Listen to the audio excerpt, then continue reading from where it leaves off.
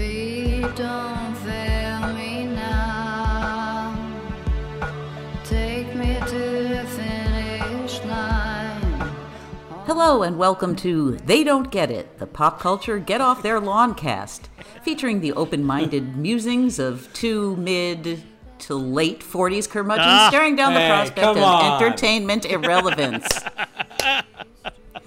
This is all my fault. I'm Janice Earlbaum, and I introduced your co-hosts, Noah Tarnow of The Big Quiz Thing and Bill Scurry of American Caesar Enterprises. Hello, gentlemen. I'm so happy to be joining you today on the occasion of your 200th episode. Our 20th anniversary. 20th anniversary. Thank you for being here, Janice. You know, it's amazing. You're talking about introducing us, and you said of the Big Quiz. That was before the Big Quiz Thing.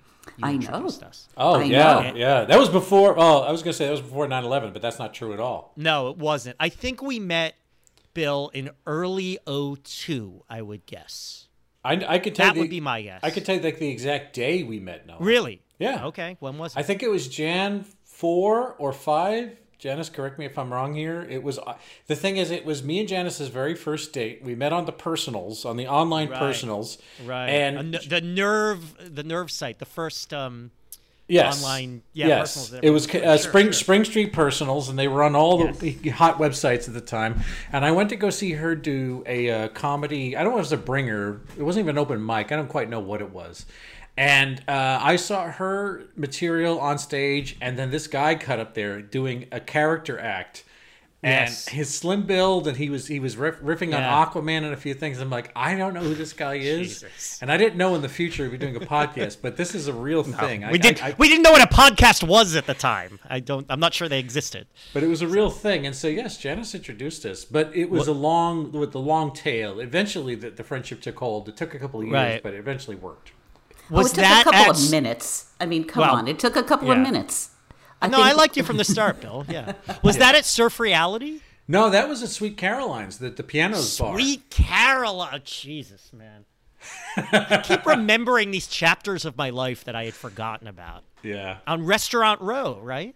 Yeah, that was it. It was Midtown Manhattan. Dopo Teatro, where everyone would come and eat food after the restaurant. But you know what? It wasn't until months later you and again, no one's going to care who's listening to this. You and David Hornbuckle were cutting together that movie. Yes, and I did a voiceover. I said, "Coming up next, Family Ties." Yes, about my character Curtis Scagnetti killing himself. Yes. I remember that. And you were playing a Bob Dylan song off that album, that recent album. It's not dark, but not dark yet. Great song, good song. Yeah. So Janice, it's all, and I knew Janice, of course, from we were both, kind of comedy performance art, New York City downtown scene. Which, God, is that scene completely dead now, Janice? I mean, what's? Well, I think now is the time to buy on the Lower East Side, or a year ago was the time to buy on the Lower East Side. Yeah, all three of us have left New York. It's kind of sad. But what I wanted to ask is, so you were friends for a long time, hung out, didn't really collaborate much after the beginning of your relationship when you collaborated. Why did you decide to collaborate on this podcast? Well, Bill, as I recall, and correct me if I'm wrong, we just thought we would have fun doing a podcast. And I remember I came up with two ideas.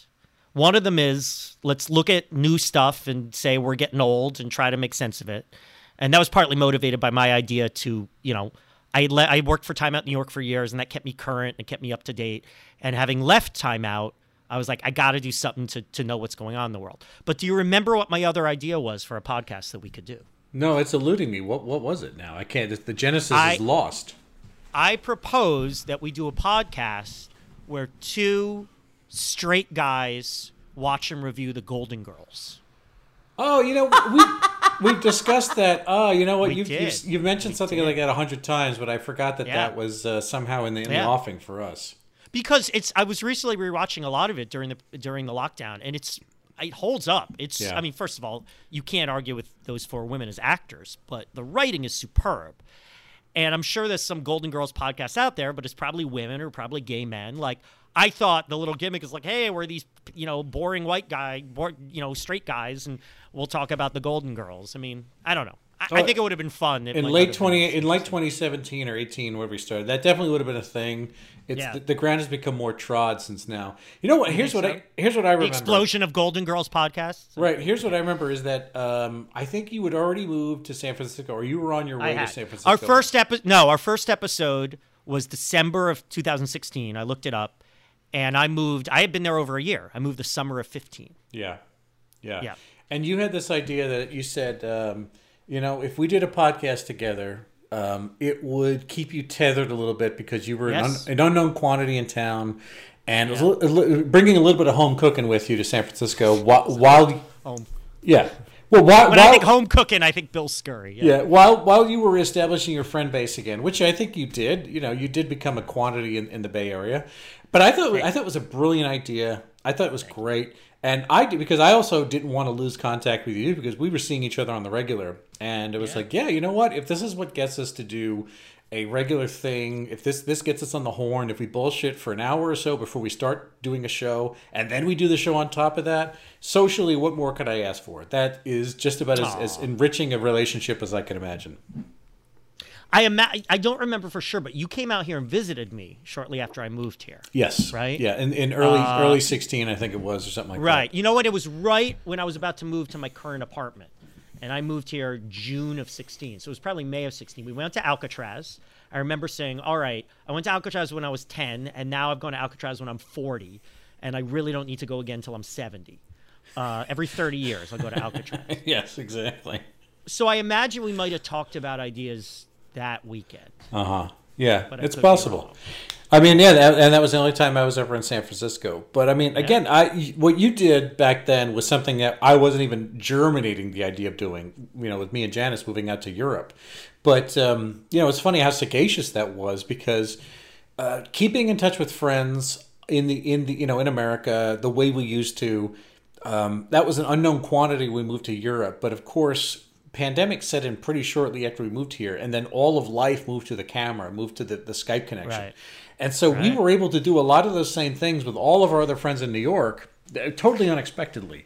But having the infrastructure of doing the show, kind of proved that we can keep up these really good relationships on a weekly basis, on a daily basis, outside of just text. You can actually talk to people. And the podcast, I think, was seminal for that kind of thing.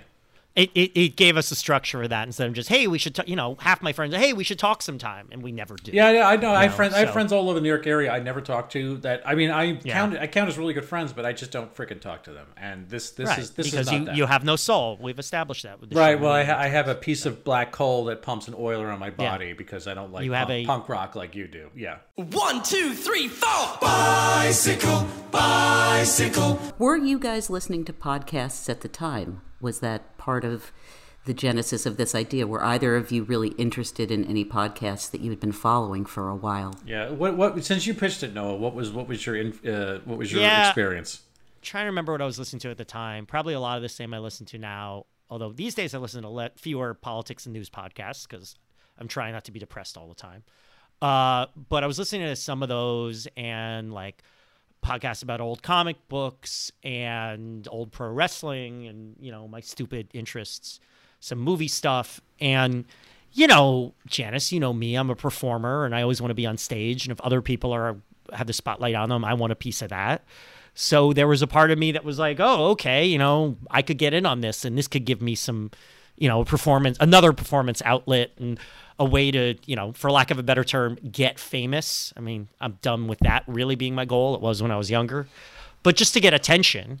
And I thought it was a good idea. And I think I ascertained correctly, Bill, that you and I could, one thing I learned about podcasts is that it's not that it doesn't matter what you're talking about, but the more important than what you're talking about is the chemistry between the people talking. I've listened to podcasts on topics I love, and I felt like my ears were bleeding, and then listened to podcasts on topics I wasn't that interested in, and I really enjoyed it. So I looked around kind of at my friends and said, all right, A, who would be willing to do this, and B, who might I have that chemistry with? And I think I said Bill Scurry. He might not be about home cooking, editing, man. But he's about that. It's editing, honestly. I agree with you totally. There's that. My podcast. All right. Well, then even better. Who do I know who will do all the editing and all the work for me? Bill Scurry. Yeah. Bingo. Who's got some software? Who's got a fucking microphone set up? Time on his hands. Yeah. My podcast experience was that I was listening to pop culture stuff. I did the NPR Pop Culture Happy Hour. I was listening to Extra Hot Great. I still listen to comic book podcasts. I listened to iFanboy, which was one of the Zero Generation podcasts back in the day in 2007. And so anything I learned, I think it was from the parasocial relationships that I fostered with those people. And, what's even weirder is that I met a lot of them before we started podcasting. We would go to live events, be it in Orlando, for instance, for Disney podcasters, or in New York for pop culture podcasters and comic book people. And I thought, like, okay, I get what this phenomenon is. I get why I think these regular Joes from Queens are like famous dudes. They're not, but somehow I've elevated them in my head as being somehow rock stars. And it's like, well, put all that together. But also, like, what should a show sound like? What should the temperament of a podcaster be like? And yeah, again, Noah's idea of thinking. I mean, this I think was like an ace. As You're too kind. As Salvador Bompensero said, this disinformation is an ace. You would not believe how I'm mind-fucking these donkeys. I got a condo in Manhattan. Baby girl, what's happening? You and your ass invited, so gonna get to clapping. So you have done 199 topics. What have you learned over doing 199 topics over these 5 years? What sticks with you? Which topics do you remember liking the most? Which topics stick out to you when you're looking back over your rich history? Man, like grains in the hourglass, Noah. Sands in the hourglass. What the hell do we remember, right? Well, I mean, I think, Janice, if I hear you right, it's less about the specific topics and more about, the themes and things. And I bring these up in the episodes a lot. Like, part of the idea with the show was, how am I going to keep up? How am I going to stay current as I get older and older? But man, I have learned that getting older is just, there's so much maintenance. We joke about, we're getting irrelevant, but we really are. And also I've learned this, like, last couple of years physically, like, people joke about you get older, and it's not just, you got to exercise and eat right for your body and take medicine or whatever. It's also just, you have to work at it to know what's going on, to be current. I get it why old people are so cranky. They're like, the music was better in my day and blah, blah, blah, blah, blah. Because it's just, you can never keep up, right? Like, we talk about all these topics, everything, and then there's still, every day I hear about something I had never heard about. Like, I was listening to a podcast this morning about that tragedy last week at Astroworld, that music festival, and they're talking about Travis Scott. And I'd heard the name Travis Scott, but, like, I didn't realize this guy is huge. Yeah. And I'm like, how is this possible? How is someone such a big star, and I literally, like, know nothing about him other than his name sounds familiar?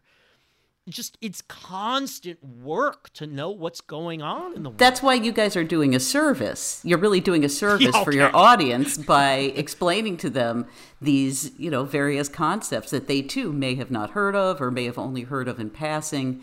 I think that's why this podcast fills a need. We're doing a mitzvah, really, if you think about it. A mitzvah, yes. I mean, I don't know. And I feel like it might hit me harder than maybe you, Bill, or it would average people, because I was like Mr. Pop Culture Expert guy, like that was like my identity. And as I get older, I fancied a career in like being one of those guys who's like pop culture, analyst for MSNBC or whatever. I mean, I never got very far with that. And it's kind of why, but it's also important for my career, like trivia. Like now I have to make this conscious effort. We do these events for interns and young tech people in their 20s, and I got to know what they know. Do they know the sound of music, right? I'm always asking these questions. Do they know, I asked a question event the other day, and it was about Quantum Leap. I referenced Quantum Leap, and I was pretty sure they hadn't heard of Quantum Leap, but like, I don't know. It's just, as you get older, these things are so far away from you, and they keep getting farther. It never lets up. It's constant work. And then, like you said, Janice, we talked about 199 things. I look at, again, at the list of our topics. I've forgotten about half of these things. I don't know what I said about them. That's true. It's I don't know absolutely what true. these musicians sound like. I don't know what these TV shows are about. I remember the names. It's not like I have no memory of, Ginny and Georgia or whatever. Like, I remember the names and I could sort of picture the stars, but like, I don't know the topics of these things. in one ear, out the other, in one eye, out the other ear. I mean, it's just unending. All right, but how about this though? Now you know what I think that there's something what you said. What I've learned, honestly, is to not make the same error that the boomers have made, that our boomer antecedents have made, which is to say that they assumed everything was for them eternally and that they were always going to be the focus. They were told that. Yes, or not just they were told that. This is why they're fucking everything up now, because they're mad. The anger I feel is like exponentially worse for them. A, they're closer to death, and B, they were promised more than I was promised. But they were told that they were somehow going to always be the focus of the show, which is to say that everything should remain the same as they engage with it. That the culture was supposed to be for them to eat continually through their entire lives, and we see what it's like now with Star Wars, with Star Trek, with Thanos. Everybody expects this stuff to freeze in place and behave as it did when you were 14 years old and never creep out of that hole. And I mean, look, we were the perfect age for the stuff that they keep reselling us. If there isn't a Darth Vader movie or an Iron Fist movie out every single year, I mean, that's for me and Noah along the way. Well, but I'm just saying. But despite that shit, you talk, it's all Star Wars, everything's recycled. It's not. There's always new pop star. There's always new musical trend. Yes. There's always new food trend. Yes. Like, we joke about, what are we going to talk about this week? As an unlimited amount of things. But on the other hand, would never some of our common friends are still stuck in this thing of like, Olivia Rodrigo, what's that? It what they do is they shit on it. They dismiss it and they think this doesn't count as actual entertainment. And it's incumbent upon us to say, you are being 46 years old by saying that fucking doesn't matter. Olivia Rodrigo, Billie Eilish, these are important. These are the Star Wars of today. Like it or not, yeah. Yes. And I mean, maybe I'm changing topics here, but another thing I've learned, I mean, there's the specific stuff I kind of want to get into later, like what I've learned about social media stars and things like that. Like, I don't know. I think if you average it out, at least the pop culture stuff, I don't want to talk about the social trends just yet, but at least like the musicians and the TV shows, I think if you average it out, things are no worse in quality. Love it when you just don't care. I love it when you dance like there's nobody there. How do you find your topics? How do you come up with your topics? Where do you find them? I ask these kids I know. Every time I meet a kid, I say, what are you into?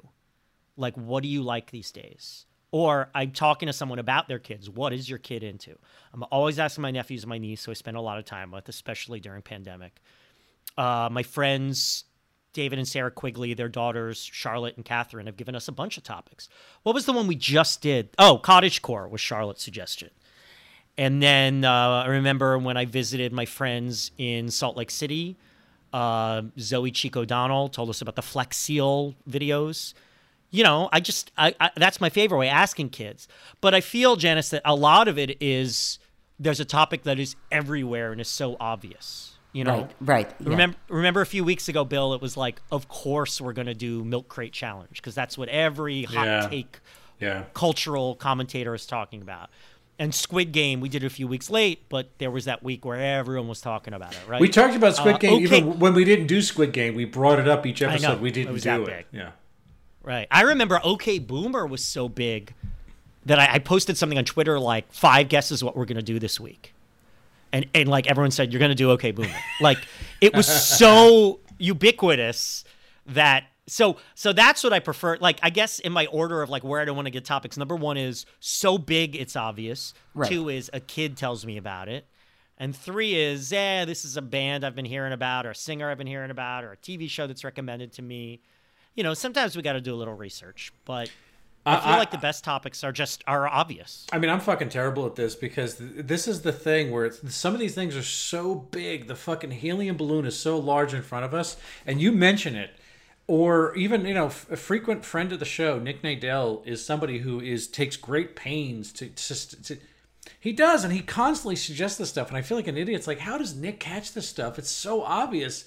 And it's not that Nick is so much, he's just more keyed in, but I think it jumps out at him as being more obvious that this is a youth trend. And I just never see it.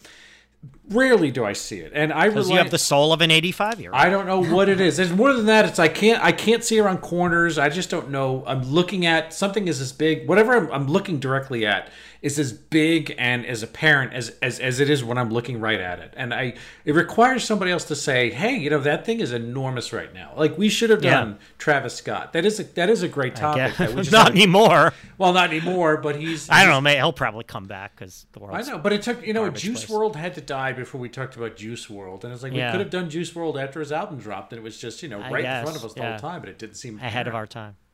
What I find funny is when the people our age or older try to suggest topics, and they're like, "Have you ever thought about doing TikTok? Like something we did like 4 years ago, and just you guys should do Fortnite." This is based on a true story. We got it. You can't use that. You can't laugh at here we go. Elephant Man. All right, here we go. So once you have your topic, how do you guys do your research? How do you approach the topic? Shoddily. Half-assedly? Next question. Okay, next question. Half-assedly, yeah. Well, I mean, here's the easy stuff is that if something is a streaming series, it's in front of you, and like when you can parse media, and the media is its own thing, whether it's a song or if it's a meme or if it's a show, especially a show or a movie, then it's a finite quantity, and it's just a matter of how much of this shit can you guzzle down your gullet. Ginny and Georgia, whatever it is that we're going to watch, it has to be how much of this can you put down in order to come up with a fair and accurate assessment of it. And then beyond that, I think in that case, Noah's always better at figuring out, here's a Vox piece. Here's something that Stephanie Zacharek wrote about it somewhere on some other menu, and then you wind up hearing another bit of media echo about it, and there's some context for what you saw, rather than just try to figure out what did this thing mean to me. And I mean, I appreciate that, but if it's something that is like cup stacking, like you're just talking about a weird phenomenon along the way, there isn't a lot written about it. I mean, we have had a fair amount of shows that we know it's popular, but we can't tell you how popular it is. We can't tell you who is popular amongst, but we know it's something we want to talk about, but it's a little bit of a vacuum. And then it becomes more of a mystery. How the hell do we talk about this, and what do we say about it, other than just two dudes saying, well, we're just baffled by whatever the hell this phenomenon is. The worst is when we do like video games, because I've never been a video game person. I mean, I guess when I was little, I'd play arcade games and Atari. And now modern video games, I can't make heads or tails of them. So who was it, Bill? Somebody listened to our Fortnite. Like, I barely played Fortnite. I'm like, I can't figure this out. Someone played our Fortnite, listened to our Fortnite episode with their kid who was into Fortnite, and their kid was like, these guys are idiots. They don't know. Like, apparently we said like 5 things that were just factually completely wrong. And like, you play Fortnite for an hour and a half, and we sound, anyone who's done that, we sound like complete morons. And I think that's okay. And I think the fact that we do our research shoddily is okay, because I do remember, Bill, before we started saying, I want us to make the fact that we aren't well informed a strength. Yeah. I want us to admit that. It's kind of the point. To lean on that. Right. I mean, yes and no. Like, I also kind of try to lean on, I have this, year, I studied media and expertise. I mean, whatever. It's my podcast. Fuck you. It's just my opinion. So. Well, you guys have chosen to analyze. You guys have chosen to analyze things on a level that's more than just, do I like it or do I get it? I think that what I take from it is that you're always trying to put these trends into a larger social context. And I think that's probably where your research comes in, right? Is looking at this thing and going, how does this fit into the whole zeitgeist? Mm-hmm. Yeah, I think that's pretty fair. Yeah. I think that's important, because I think one of the, to get kind of serious for a minute, one of the huge problems that plagues us as a country right now is that people are so wedded to their opinions, and that, my opinion is fact. And anyone who disagrees with me is a bad person. And I don't want to be, why can't we all just get together? And I think there are heroes and villains in our current climate. But I do think there's too much of a sense of, I like it, therefore it's right. I don't like it, therefore it's wrong. That's not the way the world works. I think it's very important to see things from other people's point of view. and recognize that at least most people are arguing in good faith, or most of the time, or a lot of the time. So, you know, it's like you said, Bill, like, oh, you're just being 46 years old when you say this music sucks. No, I mean, maybe it sucks, but like, you need to ask that question before you just dismiss it. Often it sucks. We've learned that, right? Yeah, you know, actually, no, one of my big questions in doing this show is, you know, which goes into the larger leitmotif of media literacy, is asking, where is this coming from? Who is doing this? Who is furnishing whatever it is we're talking about? It could be Substack. It could be Greg Gutfeld. I mean, honestly, there's so many things. You have to examine the origin. And, you know, in terms of saying, well, my opinion is correct, my opinion is all that matters, which I believe that is a fever. That's a flu that a lot of people are struck with. There's also this ignorance of what's the origin of the art. I'm just taking this stuff and I'm not questioning where it comes from. And, you know, one of the things we always ask ourselves is how calculated is this? How designed is this?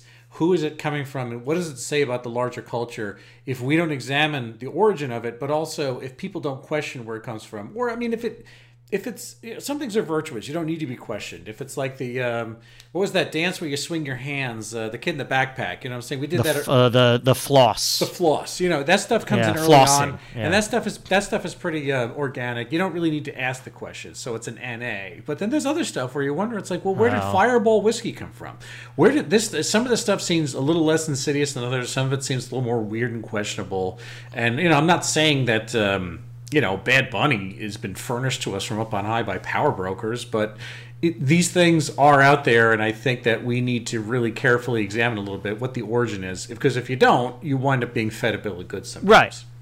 Well, but another thing we've agreed is even if you think Bad Bunny is hugely talented and has star power, you know, even if you think the Floss Kid is, you know, this organic thing, like, there's a reason we've heard of it. Someone with some influence That's true. Yeah. served it to us. And the question is, why are they serving it to us? Bet my money on a stupid boy, I lost that. So I ran onto the track to get my ass back. I just gotta leave this place with a big win. So I found the fucking jockey and I shaked him. Have you ever approached a topic thinking, I'm going to hate this, and been pleasantly surprised? Or vice versa? Have you ever thought, like, oh, this is totally for me, and then gotten there and been like, this is garbage? Going into it with a negative opinion is the default, honestly. Just because some of this stuff is like, we only hear about it because it's either been thrown in jail or somebody racist has waved a Confederate flag outside a Substack or something weird like that. And it's like, it's our job to reclaim it. It's our job to say, well, you know, here's what the value is. And, you know, almost acting as salesman to other people of our generational cohort.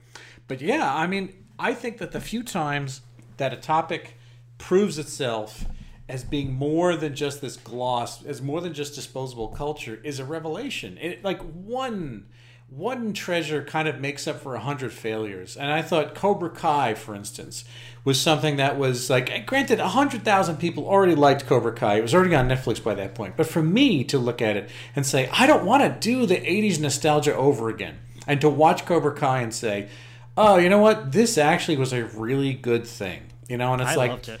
Yeah, that's what I'm saying. It's like it's easy because it's TV. It's not as hard to sell as something else weird, you know, Cameo or some bullshit along the way. But that was one of those things that it's like, oh, I'm really glad that this changed my opinion. That this was better than I thought it would be.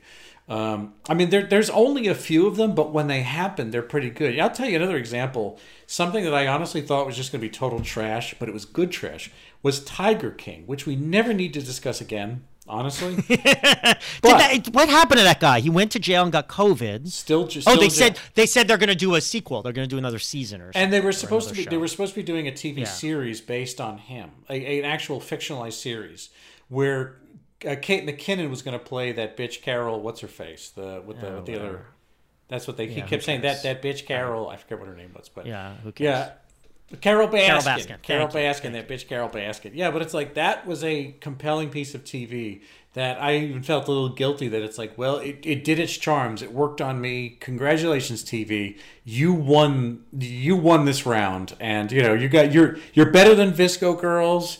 You know, you're better than James Charles. And you just sort of... Actually, here's another one. And I know I bring this up all the time. Noah, I don't think, was like as stickingly won over by Desus and Mero. But I think that those guys were kind of near the top I of know, the you game loved it. for what they did. And you always talk about Death Note's like your favorite thing. And Death Note while was I really good. enjoyed Death Note, I enjoyed it. But Yeah. I wouldn't put it in the top. We've done 199 topics.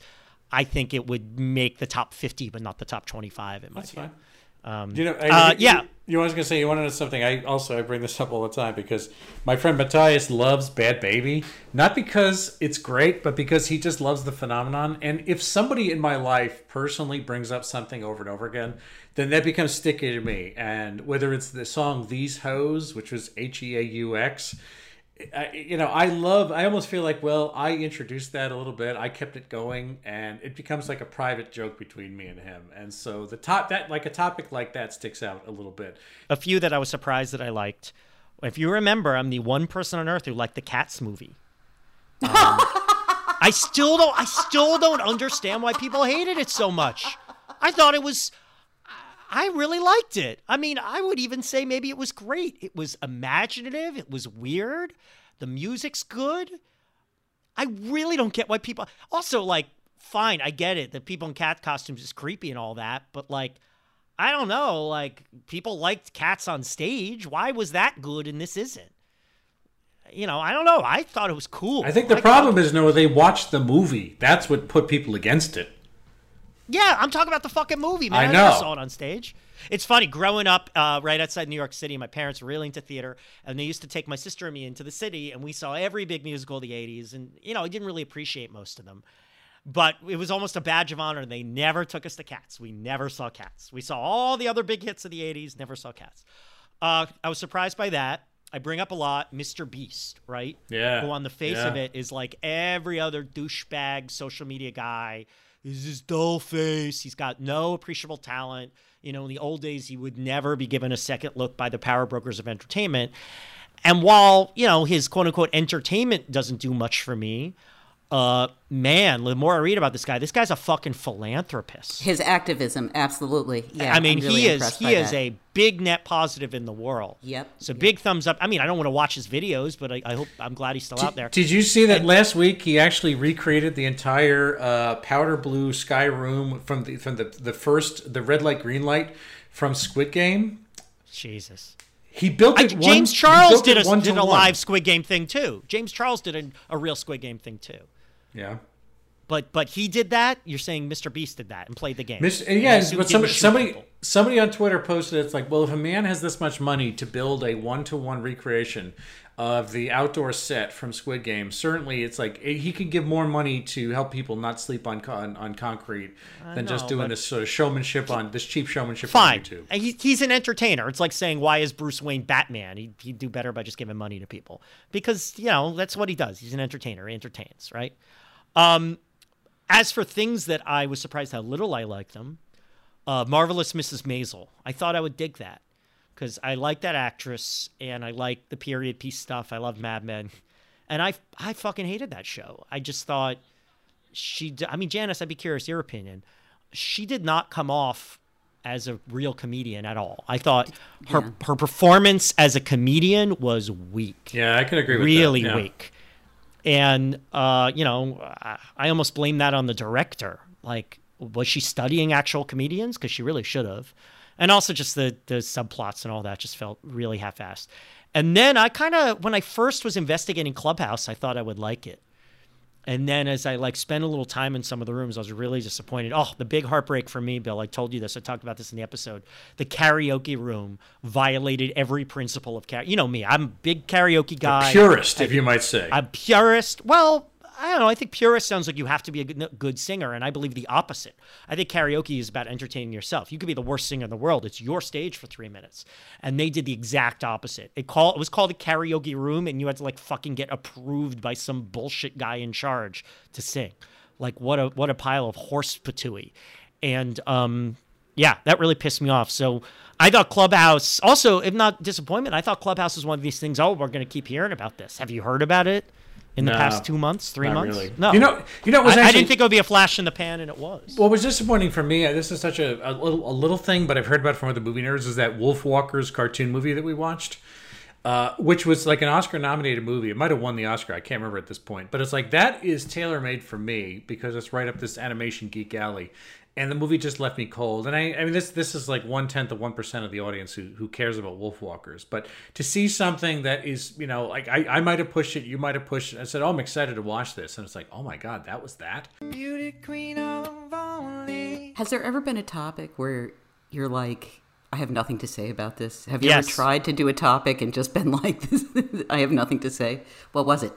Yeah, you know, some of the dance topics, to be honest, and we've covered Yeah, a few of them. totally. And I think, look, dance belongs to be here. If it's some like move that's getting people to you know, if it's crossing over, it's like we don't do enough of food, we don't do enough of dance. It can't just be Netflix series and fucking websites and weird apps. It's got to be other things that are non-formatic. That's why we built this, was to literally make slime in a sink. But to talk about the floss, to talk about the shoot, to talk about whacking, some of them come easier than others, other than just look at it, because it's like, in particular, I can't really judge where dance is coming from, what it might mean. I mean, whacking was I think Noah brought up whacking, and it was worthy to talk about. I just maybe feel like I failed in just the 48 minutes we try to do this, because I don't know if I had anything to say about it, other than like all the research was like, wow, look how queer this is. And, you know, a lot of the videos we're watching straight women do this dance that they got really good at by imitating queer men. And it's like, I don't really know what the language of all this, even the conversation is. And so that's just one specific example. You know, I mean, I could talk about sea shanties was another one, where it's like, I get what sea shanties are. I just don't have a vocabulary to say, really, we're going to do this now? I know I need to say something good about it. And Noah kept talking about how positive sea shanties, like, I like sea shanties. yeah, but it's like the concept of the fact that I can't believe sea shanties as a thing broke out. You know, it had a little spike. It had this thing that broke out. And I'm like, and great, and it's worth talking about. But I just don't fucking know, why did this become a thing, and what do I have to say about it? I mean, some of this stuff leaves me cold. Yeah, I think, I mean, in that case, if I might, I think that the fact that these were songs that were designed for monotonous, ongoing tasks, like a podcast, confined, yes, or like a quarantine, Yeah. Well, that's what Noah kept saying. That's exactly Noah's note, and I thought that was astute, was to say that, look, I mean, we are stuck in the thing, especially with sea shanties. It's like, how do you while away the work when you're hauling in a net? And metaphorically, that's what a lot of people were doing over the last year and 3/4. Yeah. So yeah, in a way, you know, you bring up the metaphor. It's like, this is something that you have during a pandemic or a plague or a quarantine or some long, you know, stretched away from people in the real world, and so that makes sense. There's also the randomness. I mean, why not sea shanties, right? Like, you know, it's almost like someone put 1,000 ping pong balls in a bowl, right? Sea shanties, African spirituals, you know, I mean, whatever the bardcore songs were, you know, every style of music that the world has mostly forgotten about. And then, you know, you picked out one ping pong ball and it happened to say sea shanties on it, right? It became popular because it became popular. And of course, it was a flash in the pan. You know, the sea shanties guy, whoever the guy was, does not have a Netflix show now, I don't think. I mean, again, I don't know. You know, he had a Quibi I hadn't show, heard of Noah. Travis Scott. For all I know, that guy's got the #1 album right now. Probably not. For me, it always comes back to the video game stuff. I never know what to say about this shit because I can't begin to play these games. Fortnite, Roblox, Untitled Goose Game, Game Pigeon, all these things. I just like, if it's not Scrabble or Tetris, I just can't wrap my mind around it, which is weird because as a teenager, I loved to go to the arcade and play fighting games and wrestling games and puzzle games. But like now I can't. PlayStation 5, like, I should go back and listen to the episode. What the hell did I say? What about the synthesis of like esports and game playthroughs? Did that do anything for you? Well, I certainly didn't like those things. But yeah, I mean, I guess what I do in cases like that, I mean, Roblox is too specific, but something like esports or playthroughs, I read 5 or 6 think pieces. And I synthesize those with my own philosophy about media or whatever. And then, you know, I put a few drops of that into a pile of my bullshit. And, you know, we come up with a podcast, right? Yeah, and not to be precise, but yeah, that's what happens. Each day is more like a creepy dream from a movie scene. All day at home with my family. Can't see anyone. Do you feel better or worse since you've started doing this about your impending pop culture irrelevancy? Does it seem like more of a tragedy, or are you looking forward to your irrelevancy more than you were? I feel better because even though the constant maintenance thing about keeping my mind up to date, like, okay, I'm doing something. So I think I'm treading, I might not be swimming confidently in the seas of pop culture now, but I'm treading water. And if I weren't doing this, I'd be sinking well beneath the waves. So, it's like when you go to the gym, you're like, okay, I'm doing the right thing. This is going to give me a few extra years, right? Right. And I feel like I'm doing this is giving me a few extra years of being able to hang with the kids, if you know what I mean. But also to have curiosity, to remain curious is to remain young at heart. And that's really what this is about, is what is this thing? But the fact that it keeps coming and so many of these things annoy me, it's tempting me. It's tempting me to give up. It's hard, Janice. I feel like there might be an ignorance is bliss thing if I weren't doing this. But another thing that makes me feel good about it is that, reviewing the list of topics, one of the things I was trying to find is like, okay, what was I wrong about? And I'm not talking about like I expected to hate cats and I liked it. I'm talking about what was something I did the episode, I had an opinion on it, and it turns out I was completely wrong. And I'm having trouble finding those things, right? Haha, good. So, maybe I'm a more astute pop cultural critic than I thought. Of course, that turns me around to, then I really blew it in life by not succeeding in becoming the professional pop culture critic that I aimed to be, because I'm neurotic. I don't know. I think that it says that you didn't step out as far into the ledge as you think. And I nobody gained anything from trying to break a piece of glass and say, oh, this is bold.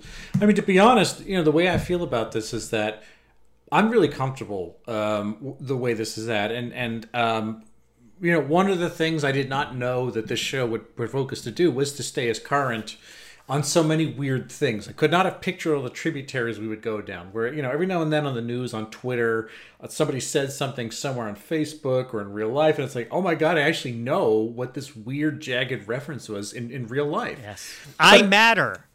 It's not even to say, I matter, but I also feel like... it makes me feel, it diminishes me. It makes me feel smaller in a very Buddhist, Zen way, where, it's ego death, where everything I cared about at one point is not important anymore. In fact, it shouldn't be. I should take everything I ever owned, put it up in a bag, shuffle off to the side, and not occlude the walkway to the people who are coming, the pilgrims who are behind me on the way through. It's a healthy attitude, Bill. That's what I think the problem is. And the problem with the boomers is that they think it should be frozen in time and there should be no rock band after the Beatles. That's right. They built concrete where you should have built a lean-to. And it's like, honestly, I don't want any of this stuff that if you care about Cobra Commander, it's like, great, look into Cobra Commander, but I am in no way going to insist that this stuff should be the mainstay of your life. The way, Darth Vader is still pushed on people, where it's like, how are you supposed to have a pop culture beyond Star Wars if fucking James Earl Jones' voice is booming at you every time you turn on Disney Plus? And I mean, that's different. That's a corporate thing. But it's like we leave it upon each other, just sort of passing the conch shell around to say, here's what might be important, here's what might not be important. But the important part is to just find what you like and not try to drill your pop culture habits into somebody else, which is why I appreciate all of our friends who are raising kids right now are letting them discuss. Kevin Marr is not saying to his kids, you have to love Steven Spielberg's Duel from 1971 or you're disowned. And I'm glad he's doing that. And none of our friends should do that to their kids. I'm trying to picture Kevin saying something like that to his kids. He's the last person who would do that. Yeah. Bill, do you feel less or more irrelevant?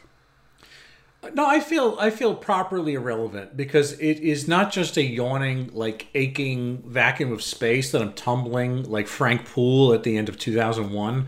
I know my coordinates precisely, and I realize this is a healthy response. A healthy interaction is to be jettisoned from the airlock when you no longer serve any purpose. And I mean, everyone is going to be following in the footsteps of me, where their culture becomes outdated, their culture becomes doesn't mean anything anymore. Their culture's derided, as well it should be. And, to go through the process of seeing it, firsthand, getting made fun of in YouTube comment threads, for how corny it could be. I think it's all healthy, it's all nutritive, and it makes me more in touch with the stuff that I like. It's like if I want to listen to the Buggles and Emerson, Lake and Palmer, I'm not sitting there like thrashing a whip trying to tell everybody this is pure rock and roll. And anybody who likes Van de Graaff Generator hasn't learned their lessons. This should be the orthodoxy of what it is. No, not true at all. I'm really glad that I've learned about my irrelevance, and it will continue on because I'm only 61 years old now, so I only have another 8 years or so left over. I mean, I feel less irrelevant because now I know shit, and I'm keeping up, sorta, kind of. I wouldn't be if I weren't, and like I said, that I feel like my hot takes have remained hot, Hot. I'm sure I'll think of something later, like, oh yeah, I said that, I was completely wrong. I mean, I've been wrong about plenty of cultural things in my life, but I don't know. Looking back on our episodes, I'm not sure I was wrong about any of this shit. So we'll see. You were wrong. I mean, you were wrong about Edmund Muskie. So does doing the show make you feel more or less optimistic about the coming of the apocalypse? 60-40 less. Really? So here are the good things. We've looked at so many artistic things here, and a lot of them are pretty good. Even if, like you say, Bill, they're not our tastes, a lot of them are perfectly, creative people working hard. I mean, definitely creative. And like I said before, the shitty stuff is no more shitty than the shitty stuff when we were kids, or when our parents were kids, or when our grandparents were kids. I mean, most of that shitty stuff has been forgotten because it was shitty. If I'm going to break it down by topic, I think people say we're in the golden age of TV, or have been for 20 years, and I agree. I think on average, the TV stuff we looked at is really good. Definitely better than, the A-Team and Laverne and Shirley and whatever we were watching when we were kids. I think music and movies, food, toys, I think those are pretty much on average the level they were when we were kids. Maybe just a little better because culture, is always advancing in one way or another. Some ways it's always advancing, some ways it's always devolving. But I think those things, maybe slightly better. But there are trends that really do make me worry. And these trends are kind of bigger than TV, movies, music. Social media stars, well, some of them surprised me. People like Mr. Beast or even Call Her Daddy surprised me in that they weren't as toxic as I thought they were. I do think the existence of them as celebrities is a problem.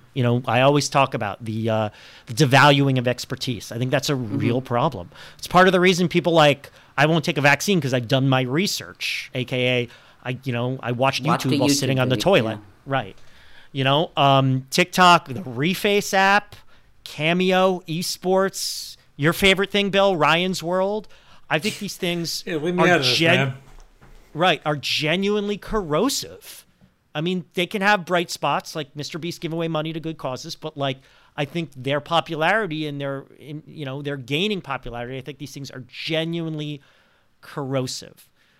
And then in terms of the social movements we've looked at, some are good, gender neutral pronouns, okay boomer. We need to look at more of those topics to look at. We need to pick out the positive social movements and do more episodes of those. Yeah, I agree. No, it's right in our remit. You're absolutely right. Because more of the social movements we look at are bad. Unruly travelers, vaccine resistors, which is the biggest problem right now, or definitely in the top 3 right in this moment. Flat earthers. These things are existential threats. So that's why maybe it's even optimistic to say 60-40. Maybe it's 70-30, right? There's some good things out there, but the bad things are bad. And I mean, at least I'm better informed about it. So, hooray for me. Well, what bothers me, honestly, is, again, the competency that people working inside these things is self-starting. They have tools that we never had before. They have access to photography, access to audio, access to editing that no generation before has ever had. That stuff is at an all-time high. It's amazing the level of competency in terms of art that you get. What's weird is the balkanization, the silos where something can be so enormous. Yeah. And I mean, that is a matter of venue. That's a matter of taste. It's a matter of what the actual, codified language of what the people are working on is. To see something so huge, like Noah said about Travis Scott, again, that's looking forward. It's not looking back, but to say Travis Scott was so huge, that we just couldn't quantify how big this guy is because Right. he just lives outside of a Right. a balkanized silo that we just don't have access to. A couple weeks ago, Bill, sorry to interrupt, I was walking by the Fox Theater in Oakland, where I'm going tomorrow night to see Elvis Costello, and there was a huge line around the block of kids, from teens to early 20s, waiting online to get into a show, all wearing masks. And the show, remember I sent you a photo of the line. I said, guess the former big I Don't Get It topic. Yep. And it was 100 Gex. Remember 100 Gex? The I stupid do. horse band? Very weird, yes. And I had not thought of 100 Gex since we did that episode. And it really brought home to me, like, I haven't thought of this band, but they're still huge enough to get kids from all over the Bay Area to wait online to see them. That wouldn't, when we were kids, any band that big would have still been talked about, I think. Would have been the Google Dolls of their day, Noah. Well, maybe. I mean, but this, and also this was a hyper specific band. Like this is a band. They were weird. They looked shabby. The lead singer was A trans woman. is a trans person, so that eliminates half the country giving them the time of day, right? So like, it just, my God, like this thing I have not thought about, and these kids are still like living for this shit. Yeah, it's crazy. I mean, also, and the last thing I'll qualify this with is not just the silo, but then the idea that this stuff looks a lot more inchoate and disorganized than it really is. Just like the huge Los Angeles infrastructure of TikTok/YouTube people coming from the same origin, that they all know each other. It's a secret society of people who are being proffered into the world based on a few tastemakers. And if people understood that the walls between your 6-second social influencers and your who's that fucking idiot David David Dobrik, David Dobrik, they got and we go back to Logan Paul and his punching the Floyd Mayweather thing. It's like this is only a half a heartbeat removed from each other. This is a small little thing, and again, you got to question the origin of where you get this stuff. I mean, to us, it wasn't even a matter of that was bound into the message. It just screamed like, where is this? Who is this stuff? Who are these people? Why are some people in the background of other people's videos? And it's a closed circuit. And so when you start seeing this, you got to wonder, well, they're all billionaires. They're all driving around in Lotuses. They're crashing Teslas into fountains somewhere out in Los Angeles. And like it suggests a new rank of kingmakers. And you really kind of want to know what this thing is. What is this this field, this verdant soil that all this stuff is popping up from? And in fact, that's so much of culture, whereas it looks like it's organic, it looks like it's just a bunch of kids doing whatever. It's really designed in a surreptitious way to not look as like it's designed. Right. And that's important. Right. And that's what I was saying before. Like, some of it's random and some of it looks random, but it's not random. It's someone with power served it to us. Catch him at the chicken spot, up a couple chops, pop that nigga with 100 shots. Da, da, da, da, da. Well, thank you for inviting me to share this very special moment with both of you. Thank you for I talking love the to us. podcast. I am going to continue to love the podcast, and I hope you're going to continue 200 more episodes. Yeah. 200 more episodes. Oh, God, That brings a question to mind, Bill. Like, what do you think the future of this podcast is? Like, what do you think we're going to learn? What do you think might change? Or are we just going to... Because these things are going to keep coming. They're never going to stop. We're never going to run out of topics. Yeah, I feel like what are you going to learn? How is this going to change you? Unless you're talking about your diabetic toe or something as we get older, I think it's just going to wind up being more granular. This stuff is going to become more strangely, bitmapped, small, just molecular quantum scale as this stuff just devolves up its own ass in a spiral. That's what I think. Are we going to be able to still do this? Like, what would it be like if we're like 75 and we're doing this? It's going to be really strange. That'd be cool. That would be good for you. We're going to be a couple of Gary Probably. Marshalls talking about culture, Noah, is what's going to happen. Well, I mean, look, podcasting is a relatively new medium. So if you were to, look at everyone doing the millions of podcasts out there, there are probably very few people over the age of 65 doing podcasts. Yes. Obviously, that will change. It would be like rock and roll. Like now rock and roll's old man music. When we were, until like the early 80s, it was still kid music because it was still only a couple decades old. That's going to be really sad if we're 75 years old and still doing this. Oh, hey, man, Jay-Z is 61 and he's still making music, He's 61? No, he's like 53 or something. Oh, yeah, exactly. You get my point, though. Everything's old man music at this point. Remember early episode Lana Del Rey? You were pissing all over Lana Del Rey. Yes. Hey, if that turns you on. and you said you did not find her attractive because she's a child. And I said, dude, she's 31 years old. And you said, that's a child. 31, dude. Yeah, and that was Britney Spears is 40 now, or almost 40. I believe she's about to turn 40. And Lana Del Rey, I think, is now she's 42. All right, I can't talk as fast as you can. I don't know your Twitter handles. Bill, will you take yourself home, please? Yes, I will. Thanks for giving me the opportunity to do this. Well, if you want a built-in for the next 200 episodes, where me and Noah are discussing diabetes and iron poor blood, you can find past episodes as reference on Spotify, Apple Podcasts, SoundCloud, Google Play, and Stitcher. Tweet to us, Noah and Bill's show. Write to us, noaandbilldon'tget@gmail.com. And, as Noah likes to say now, go in the aggregators, give us a review, because that's how people find out more stuff please. about this. Come on. That's what it's about. Just fucking get That's on how it. we'll get to 200 more.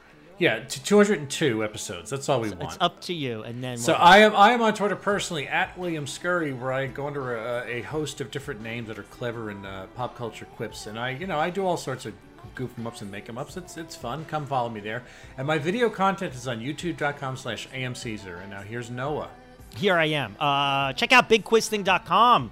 The Big Quiz Thing, the ultimate in custom trivia events nationwide, virtual and in person. Holiday season booking up fast. And for those of you with me in the Bay Area, we got some news coming up. We're dipping our toe back into public events. And yes, in 2022, there's going to be more opportunities to see us live and in person. BigQuizThing.com. All right, everybody. So until episode 201 and the next 100 episodes of excellence, We don't don't get get it. A production of American Caesar Enterprises 2021.